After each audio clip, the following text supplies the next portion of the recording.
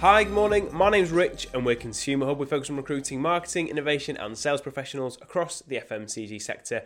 And this is the FMCG podcast where we hear insights straight from some of the best leaders that we can get our hands on and hear their insight into their business, their story and also what's going on in the category and in the wider industry. Today we've got Marcus from Slingsby Gin and also from Spirit of Harrogate, and we're really excited to have him on the show and hear all about his business and also more widely the gin category and what's going on there. So Marcus, just great to have you on the show today. Can you just give us a quick kind of introduction into you, kind of your story and the business, if that's all right? Yeah, well, I'm not your stereotypical FMCG chief exec. I'm an accountant by profession. And it's taken me a long time and a lot of counselling to be able to say that in public. My expertise, if you like, in the drinks industry largely come from the consumer side rather than from the technical. My co-colleague, the other owner of the business, Mike Carthy's a chemist, so a chemist and accountant. It's an unusual combination for running a drinks business, but we are where we are.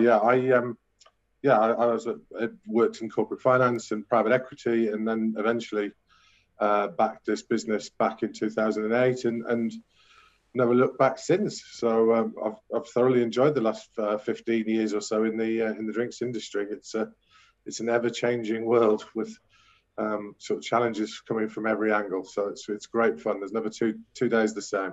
What gave you the push to get into drinks then and move out of finance?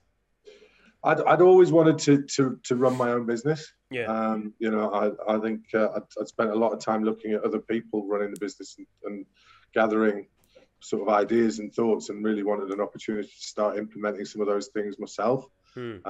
Just ways of motivating staff, ways of organising, ways of thinking about strategically.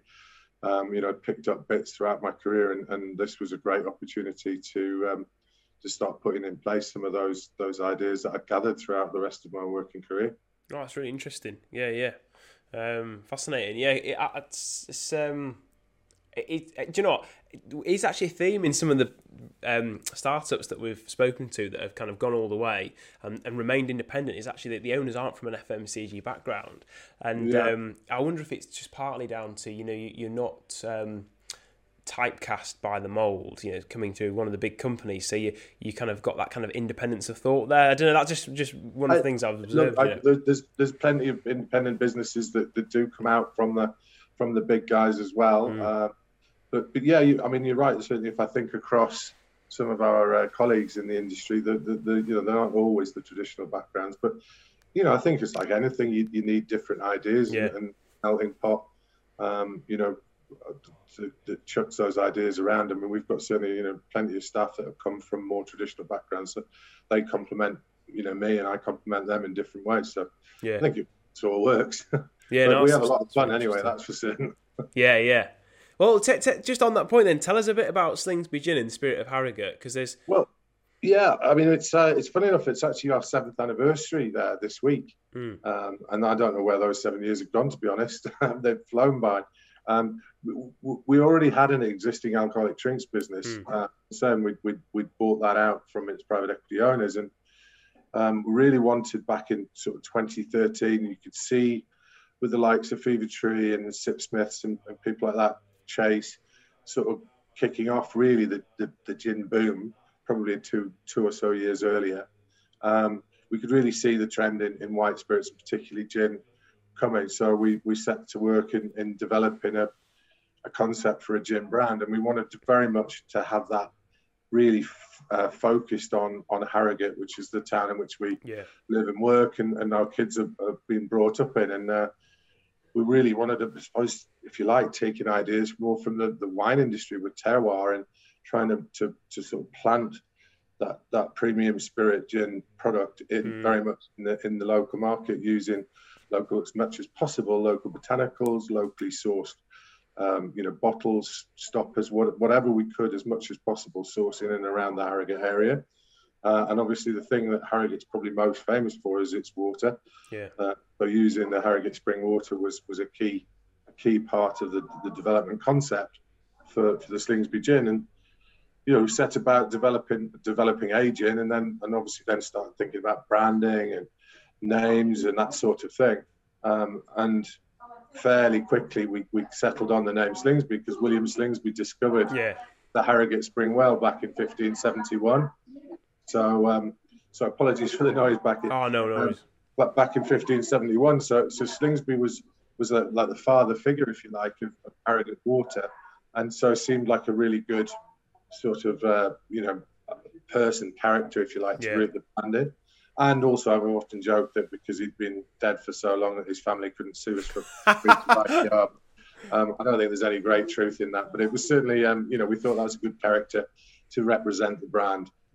So 7 years. We launched our first product in August 2015 and took about a year to develop. We did 18 different variants to get to the final sort of flavour profile. We worked very strongly with Langley Distillers in Birmingham to help us with the distillate because it's 24 botanicals, so it's quite a complex distillate, and it can very easily, if we overdid one particular ingredient, we could find that the cloudy liquids or anything like that. So we spent a long time doing the back research on the characters, on the products, what we wanted it to look like, what we wanted flavor profile, and then launched in 2015. And really, it was such a whirlwind because our second ever customer was Longclume Restaurant in Cartmel, Simon Rogan's restaurant, which at the time was Britain's best restaurant, double Michelin starred, and that was our second ever customer. So we sort of got off to a bit of a flyer with that, and then followed up a few months later with listing in Harrods, and we sold out in 9 days. So it really was a bit of a kind of whirlwind those early days, and we have never really looked back since. If I'm honest, still in Longclume and still in Harrods. So that's brilliant. Yeah, so it was, and the whole sort of concept really for us was we wanted our core business, our core alcoholic drinks business supplies the major multiples, Tesco, and pretty much everybody in the retail sector. But we'd never supplied customers like Waitrose and John Lewis and Harrods or Harvey Nicks. Those were completely new, and it was really the concept was to develop, a broader product offering that we could actually take to those premium retailers and booths and people like that we'd never really traded with in the past. Yeah. And Slingsby gave us the opportunity to do that. That's really interesting. So kind of, adding an extra sort of aspect to your existing portfolio and augmenting kind of skill and expertise that was already in the space. Yeah, to be honest, we were very nervous at the time with the brands getting sort of confused and people potentially, not understanding the premium nature of the Slingsby brand and the Spirit of Harrogate. That's why we had it as a separate statutory entity. But with hindsight, that was probably the wrong thing to do, because the quality standards that we meet with the core business, ICB, meant that we could assure customers like Harrods that this was double A BRC accredited.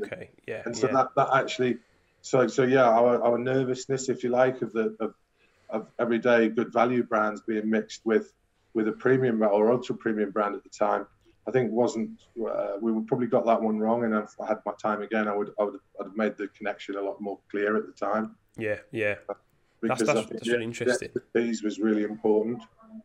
And what can you just for any of our watchers or listeners that aren't familiar with the brand, can you just sort of explain the difference between Spirit of Harrogate and Slingsby's? Because I think I understand that.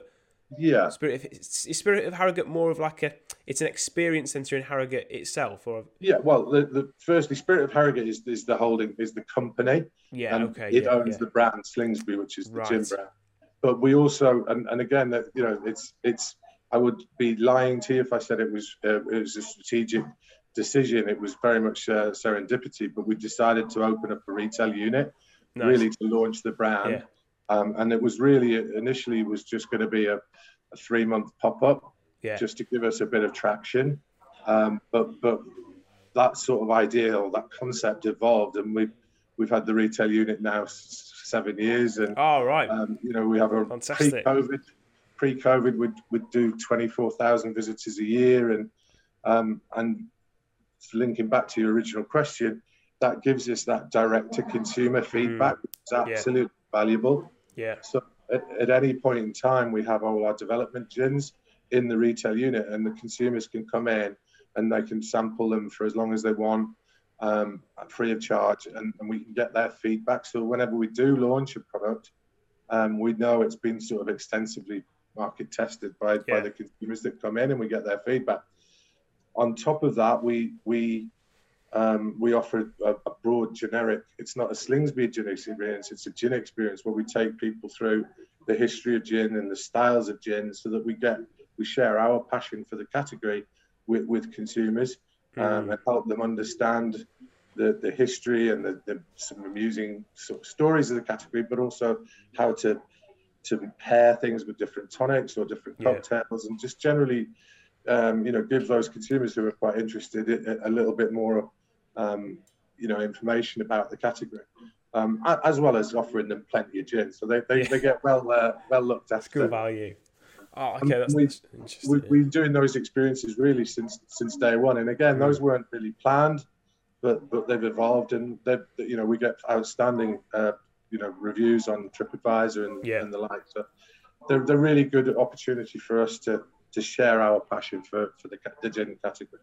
Yeah. So in terms of Slingsby itself, now 7 years. If we broadly speaking, we have three, if you like, more traditional gins. So we have a London Dry Gin, which is the original blue bottled product. We now have a Navy Strength Gin, and we have an Old Tom.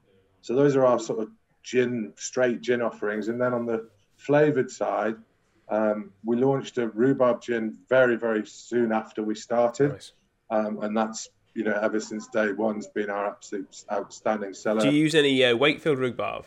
We've got into it very early, and again, it was one of those where it was in the store and people tried it and it disappeared. So it was like, look, we've got to do this. And originally it was just going to be a limited edition.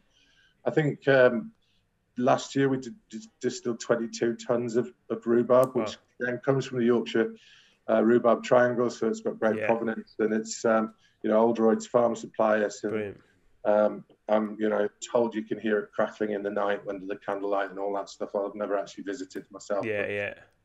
But no, it's that rhubarb gin's been an absolute standout for us. But we followed that with we have a marmalade now, which again we can't find a commercial source of citrus fruits in Yorkshire. We haven't found that just yet, although climate change is working on it. So we use locally produced marmalade for that, and then we have gooseberry, which is from just near Beverley. Nice. And a blackberry, which is again around the York area. So we have the four flavoured gins, if you like, which complement the three more traditional styles. Yeah. And then just to complete the range, we produce a single grain vodka, which just gives the non-gin drinkers, if you like, an alternate. And obviously, with the market moving maybe more in favour of vodka over the next few years, it's probably a good idea to have that in place. Oh, okay, so that's really interesting. So you're saying that the rhubarb was the best sellers, and if there was one that I was going to try first, as a bit of an outside shot to compare with the rhubarb, like what would you say is your recommendation? Well, see, it is a very personal thing. We actually almost find that the market in the UK is divided between north and south. So what we often find is that down near the London area, the London Dries are much more popular than the flavours, whereas in the regions, the flavours are quite popular. Yeah. But me personally, I would always go for the Navy Strength, because it is a high strength product, 57.2%, but it's a higher concentration of the botanical mix, so you get a more intense flavour profile from it. Nice. And so if you're going to do a good old-fashioned gin and tonic, that would be the one I would start with. Okay, that's good to know. I've got some drinking coming up at the weekend with the hot weather, so clearly I need to get some Navy Strength in. Just use 35 mils though, because it is a strong product. 35, and we would recommend a great big, solid, chunky wedge of grapefruit. Because our base citrus in our gin, all gins have typically got a base citrus, and often it's lemon or lime. Ours is grapefruit, and it gives it very aromatic sort of experience for the consumer. Big chunky grapefruit wedge in there with your tonic, and a little bit of Angostura's bitters maybe, or or even Fever Tree, the pink Fever Tree tonic that they do that has Angostura in it. It accentuates that high flavour profile. Oh, that's a good recommendation. My family that I'm off to see in Newcastle, my sister-in-law gin is her typical choice. So whenever I go up there, I always get to sample their gin collection. But I need to get her she needs to come to Harrogate. We've got about 120 there to look at. Yeah. Well, interesting you say. I think she and her husband have been down there quite a few times to visit. They've done these like gin hotels in London before. Yeah.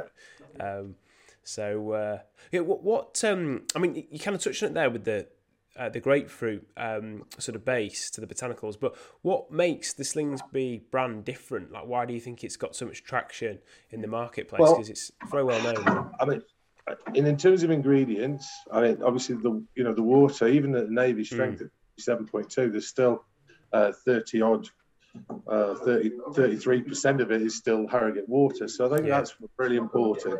I think the water is obviously key, but those local ingredients as much as possible, those are a differentiating factor. Yeah. But as I touched on earlier, I think the fact that we use a base of grapefruit, I think makes it just that little bit softer. We're not a very heavy juniper gin. We're probably a bit of a pre-war style, rather than after the war the gins got very focused on juniper, and if you like a really heavy juniper gin, they're great at delivering that. But I think a lot of the expansion in gin over the last decade has really moved. You must always taste of juniper, but it doesn't have to be in your face. So our gin's probably a bit more like a pre-war style, where there's the juniper will start and then it'll drift out in the flavour profile towards some of the other things like the grapefruit. So it's somewhat softer, a softer gin experience. Yeah. What so something that we're always kind of interested in understanding, when it comes to startups, independent businesses, is kind of how you go on that journey of developing your identity. Like, if you're looking at the market, and there's another business out there in an emerging sort of segment within drinks, like, what would your advice be to them on sort of shaping their brand, shaping their product, and making sure that they don't just become a copycat? Because there's a lot of that around as well.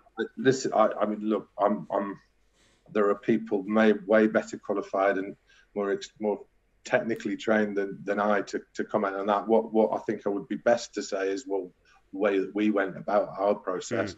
And if somebody finds that useful or interesting, then but certainly I wouldn't feel hugely confident telling marketeers exactly how. But marketing was really important. We were very clear at the outset, and a lot of people actually said we were crackers to try and go for a retail price point, ultra premium retail price point of about £40 for a bottle of gin. People were sort of like, that's crazy. Nobody's ever going to buy that. Yeah. We were pretty confident that actually, if we, rather than promoting ourselves as a gin brand, we promoted ourselves as a lifestyle brand, the way that you would like almost an affordable luxury, like a nice candle in your downstairs loo, or a posh pudding that you might have on a nice weekday evening when you've had a nice something to eat. So we were sort of almost like an everyday affordable luxury, but it was very much about a lifestyle rather than necessarily just the botanicals that it contained. Those were important, but so the packaging and the way that we marketed the product and promoted it was very much to reflect the sorts of places and things that those target consumers would be seen at. So we've had a very strong association over the 7 years with predominantly with sport, but also fashion and music, and when it really works, we combine sport and music. So I'm actually, apologies for all the noise, but I'm recording this here from Wentworth Golf Club. Brilliant. Where we're in the third year of our sponsorship of the BMW PGA, and our main sponsorship is actually the show stage in the Spectator Village, where they do concerts on the Saturday and Sunday night. So it's the Slingsby show stage, and that's combining our love of sport with music and entertainment, and so there's a kind of a nice tie up there, and it's the gin sits very comfortably in amongst that sort of golfing consumer base. But alongside that, we've been running a campaign now. We're in our second year of the Slingsby cadets, where we take 4 celebrities who've never played golf before, and we provide them with equipment and training, and we follow them through their journey of learning to play golf, really to encourage more female participation in the sport. Yeah. So we're actually here at Wentworth today as the cadets for this year are in their playoff finals to determine which one of them will go and play in the BMW PGA Pro-Am next month here at Wentworth. So we've got Judy Murray and Zara Tyndall, Dr. Zoe Williams, and Anna Woolhouse all competing actually in a few hours' time. Oh, great. You know, we that's really important for us because it's bringing out the social side of a sport, which is, you know, really important, but it's linking it back to, you know, meeting up with friends and enjoying good times responsibly with a nice gin and tonic on the terrace kind of thing. So that's why we've been trying to talk. So yeah, if I went back to launching, when we launched, we really tried to cover off, you know, those sorts of events and consumer opportunities that related to that target consumer. So over the time, we've done cows, we've done the British and Irish Lions Tour of New Zealand in 2017. We've done quite a lot of work with golf and cricket, a little bit of motorsport. We sponsored the UCI World Cycling Championships and the Yorkshire Tour de Yorkshire for a number of years. So cycling again was one of those sorts of sports which crosses over the consumer that we were looking at. So yeah, it's been a bit. We haven't sat down and planned it all out. It's been a little bit reactive, but it's been something we've been consistently done over the last 7 years, and that would be my advice to anybody launching a brand. It's relatively easy to make a product and to do it really well, but it's getting it standing out amongst the noise of all the other competitors, and that really comes down to marketing and trying to promote your brand in amongst the consumers and indeed the retailers or the on-trade. It strikes me as well that it's a kind of unique proposition for relevance as well, just continually developing those kind of sporting affiliations and obviously supporting women's sport is massively current at the moment with the success the Lionesses have had. Yeah. I guess it gives the opportunity, doesn't it, when you're not overly wedded to one particular way of doing things, but it's a case of constantly, taking a fresh look at your core values. Then it keeps you relevant, doesn't it? And it keeps you sort of resonating with the core demographic you're going after. Absolutely. I mean, I literally couldn't have said it better myself.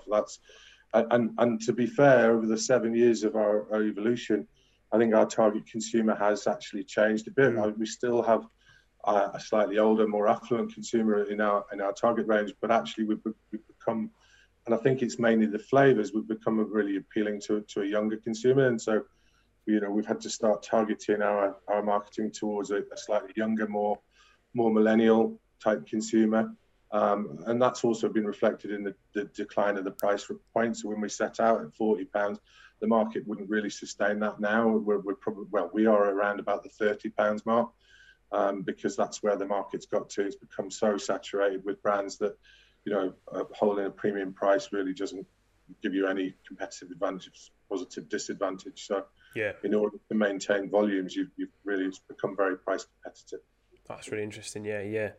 What, just for anybody that's interested in the, BWS category, what are some of the key trends in spirits and gin at the moment moving forward? Well, I mean, gin's in decline. COVID certainly won't have helped, and I know everybody said, I've been at home and I've drunk loads of your gin, and I thank them very much for that. And we did see retail sales increase by about 34% over the COVID period, but what everybody forgets is how many other opportunities you have when you're out on the on-trade, all of which was shut. So during the COVID period, obviously we lost our retail store as well, but we did replace that with a reasonable amount of online.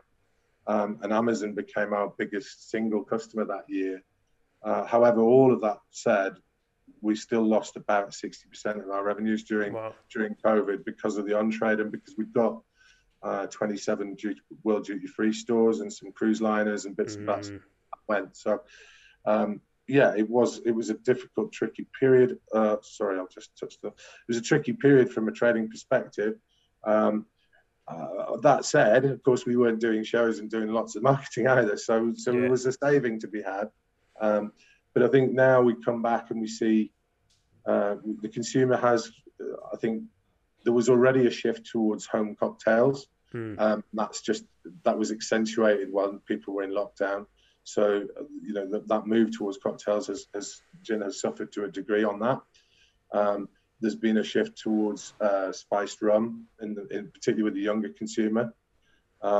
So your gins, I wouldn't say it's had its day. It's still a very big category, but it's probably in a decline of around about 10 to 15%. And certainly, if you were launching a brand now, I think it's going to be very, very hard to gain any significant traction with retailers or the on-trade. I think they're really trying to rationalise their ranges rather than expand them. Okay, yeah. But there's always opportunities for new and innovative products. So, we still see some people come in and disrupt the market, but I think it's very much a case of consolidation now. Yeah. And I think you'll see some of the brands buying others. We're already seeing, Diageo buying Chase and others. So, Sipsmith, I think, was bought by Japanese buyers quite a number of years ago. So we're seeing that consolidation also within the market. Malfi was bought not so long ago as well. In terms of product evolution, I think the flavors just kind of almost rotate. We launched our blackberry about a year ago, and that's proved very popular. Gooseberry sort of come off a bit. And I think, people are always trying new things, but there's also new tonics and there's almost a flavor overload at the moment.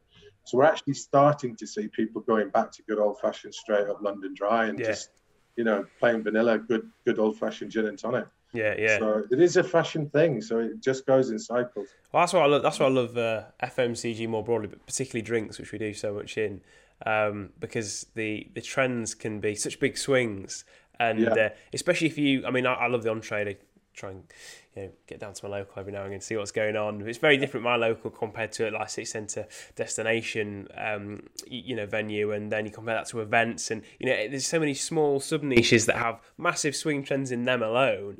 And it's very easy, isn't it, to look at the on trade, but the on trade isn't this monolithic thing, is it? It's made up of so many different channels, so many different product segments. It's fascinating. Yeah, if you just took festivals or events, we were guests of Freeman's at Silverstone this year, and the scale of their operation just to look after 300,000 visitors, and you mentioned the Lionesses at Wembley, again, just, being represented in those sporting stadia alone is just there's a huge opportunity, but it's very, very hard for a challenger brand such as ours to really make penetration into those sorts of markets. You've really got to start with the smaller independent pub groups and start building through that.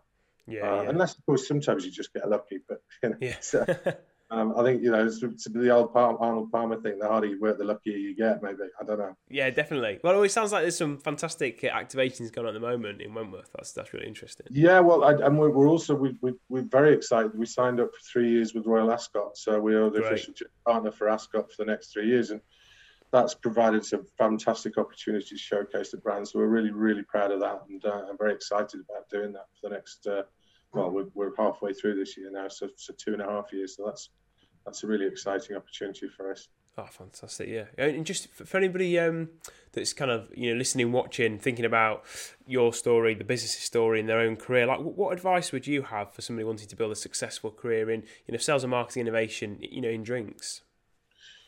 Well, I think the bits of advice we got at the beginning was all about the packaging, and we never really subscribed entirely to that. We thought the packaging is really important, and detail is really, really important in that. But I think you've got to have a great product, and it's a liquid. You can through packaging you persuade somebody to buy something once, but if it's not very good, they're not going to buy it again. So to me, you've got to have a really good product that people like, well packaged, and then with a good backstory, and more importantly these days, the sustainability and recycling and all that sort of stuff that particularly the younger consumers are really, really concerned about. So all of that stuff's got to be really well thought through and robust. And I think honesty and integrity are really important in your brand values and everything that you do and say. So right from the outset, we've always been very clear about how our product's made, where we source things, because I think, you know, if you're economic with the truth in any way, shape, or form, it'll come and definitely. Consumers really don't forgive these days. So I think having real integrity and honesty about how you go about your business and how proud you are of it, and yeah, having fun. You know, we all work really hard. So if you don't have fun, and you know, I spend a lot of my time with my team, just trying to tell them, look, it's, you know, let's remember that, enjoy ourselves and smile, and that comes through in spades when they meet with consumers or in the trade. You know, people, you know, like talking to us because we have, you know, we're serious, but we have a bit of a laugh as well. You know, that's good advice, actually. In fact, you're probably one of the first people on our podcast in the last 8 months that said you just remember to have fun as well, which I wholeheartedly agree. I mean, our logo, it's over there. It's over there. Mirror here. It's the donut, so we're definitely about having fun here. Trans fat free, though, I'm sure. What's that? Trans fat free. Ooh, probably not. not if I'm eating it. Yeah. But what, are there any resources or, you know, podcast, books that you really benefited from, you know, in your personal development that you recommend? Well, I mean, look, I'm of the age where, I mean, a podcast, I didn't even know what they were up until a few years ago. I'm a Facebook generation, not a TikTok or even, you know, Instagram or a TikTok. So podcasts is something I'm actually discovering for myself for the first time more recently. And the wealth of information that is available is fantastic. But you know, I mean, in terms of, I'm not a great academic in terms of studying things, and probably ought to have read more about different things. But I kind of like plagiarize. I kind of look across and think, if Coca-Cola are doing that, and who on earth hasn't heard of Coca-Cola, then there must be some reason for doing it. So I kind of look at brands like Coca-Cola, or we always used oh goodness, I've forgotten this. Grey Goose. We've always used Grey Goose as a bit of an inspiration because it's available everywhere, but it always maintains its premium sort of cachet. You know, you can get it in corner shops, but it's still perceived as a real quality product. We've always sort of used that as a bit of an inspiration. We learned a lot from Sip Smiths as well. So we're more, I suppose we're more sort of practical. And looking across at things and saying, well, if they're doing that, then why don't we? And we've also always had the ethos of you know, act like a big brand. You know, and behave as much as we can, behave like a big brand.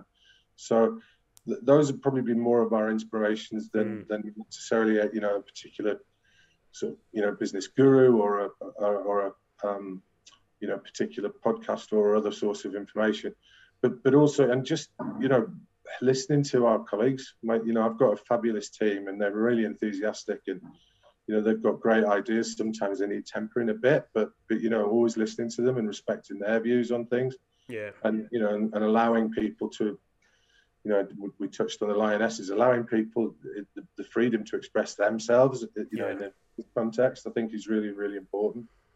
That's really interesting. It's definitely a theme in conversations that we have is, you know, the books and resources are important, but actually the answer's normally there if you take the time to observe and listen. And sometimes, you, like you say, you've got to get out of the way, haven't you, and listen to the experts that you've surrounded yourself with, because it's definitely something that we've sort of found ourselves, me and Adam, with this business, but it's a theme in the people we speak to that are successful founders. Is if you're a founder, you know, you tend to be a great generalist and visionary, but you tend to be a jack of all trades, don't you, in certain ways. So actually, when it comes to asking a particular question on one important aspect of the business, sometimes you just got to get out of the way, haven't you, and let the expert speak.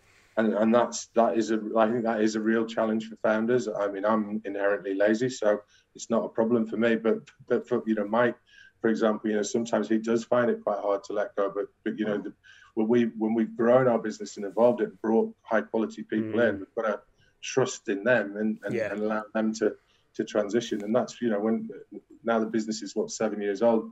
You know, we're not doing all of the day-to-day things anymore. We're stepping back, and you know, encouraging the people that we've brought in, the talent that we've brought in to do their things and express themselves.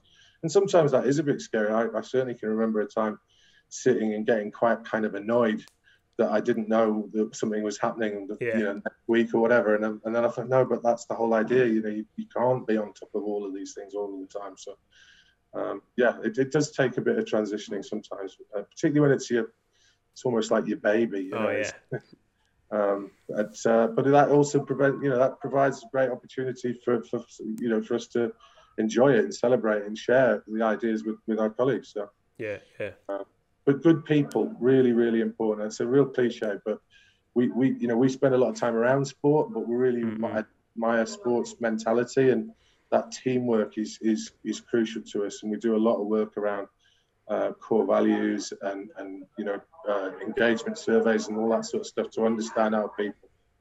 Yeah, brilliant. No, that's fantastic. And thanks so much for all the insights that you've shared today, Marcus. I've learned loads. It's been really interesting for me, and I'm sure our listeners and watchers have as well. If you've enjoyed this show, please do drop Marcus a note on LinkedIn. Thank him for his time and his insights. We really appreciate people coming on, sharing with us, investing back in the industry, and get yourself up to Harrogate. Go and try some products. Try the Navy strength. And try the rhubarb as well. I would say that because I'm from Yorkshire, and wait for the particular where the rhubarb comes from. But just on another point, actually, you are you guys on kind of Instagram, Twitter, etc. People can follow all the socials. At Slingsby Social, Instagram and Facebook. Spirit Harrogate is on LinkedIn and Twitter. We haven't gone to TikTok just yet, or at least if we have, they haven't told me. Yeah. Great. No, well, thanks, Marcus. And thank you very much for your time. I really take care now. Cheers. Bye.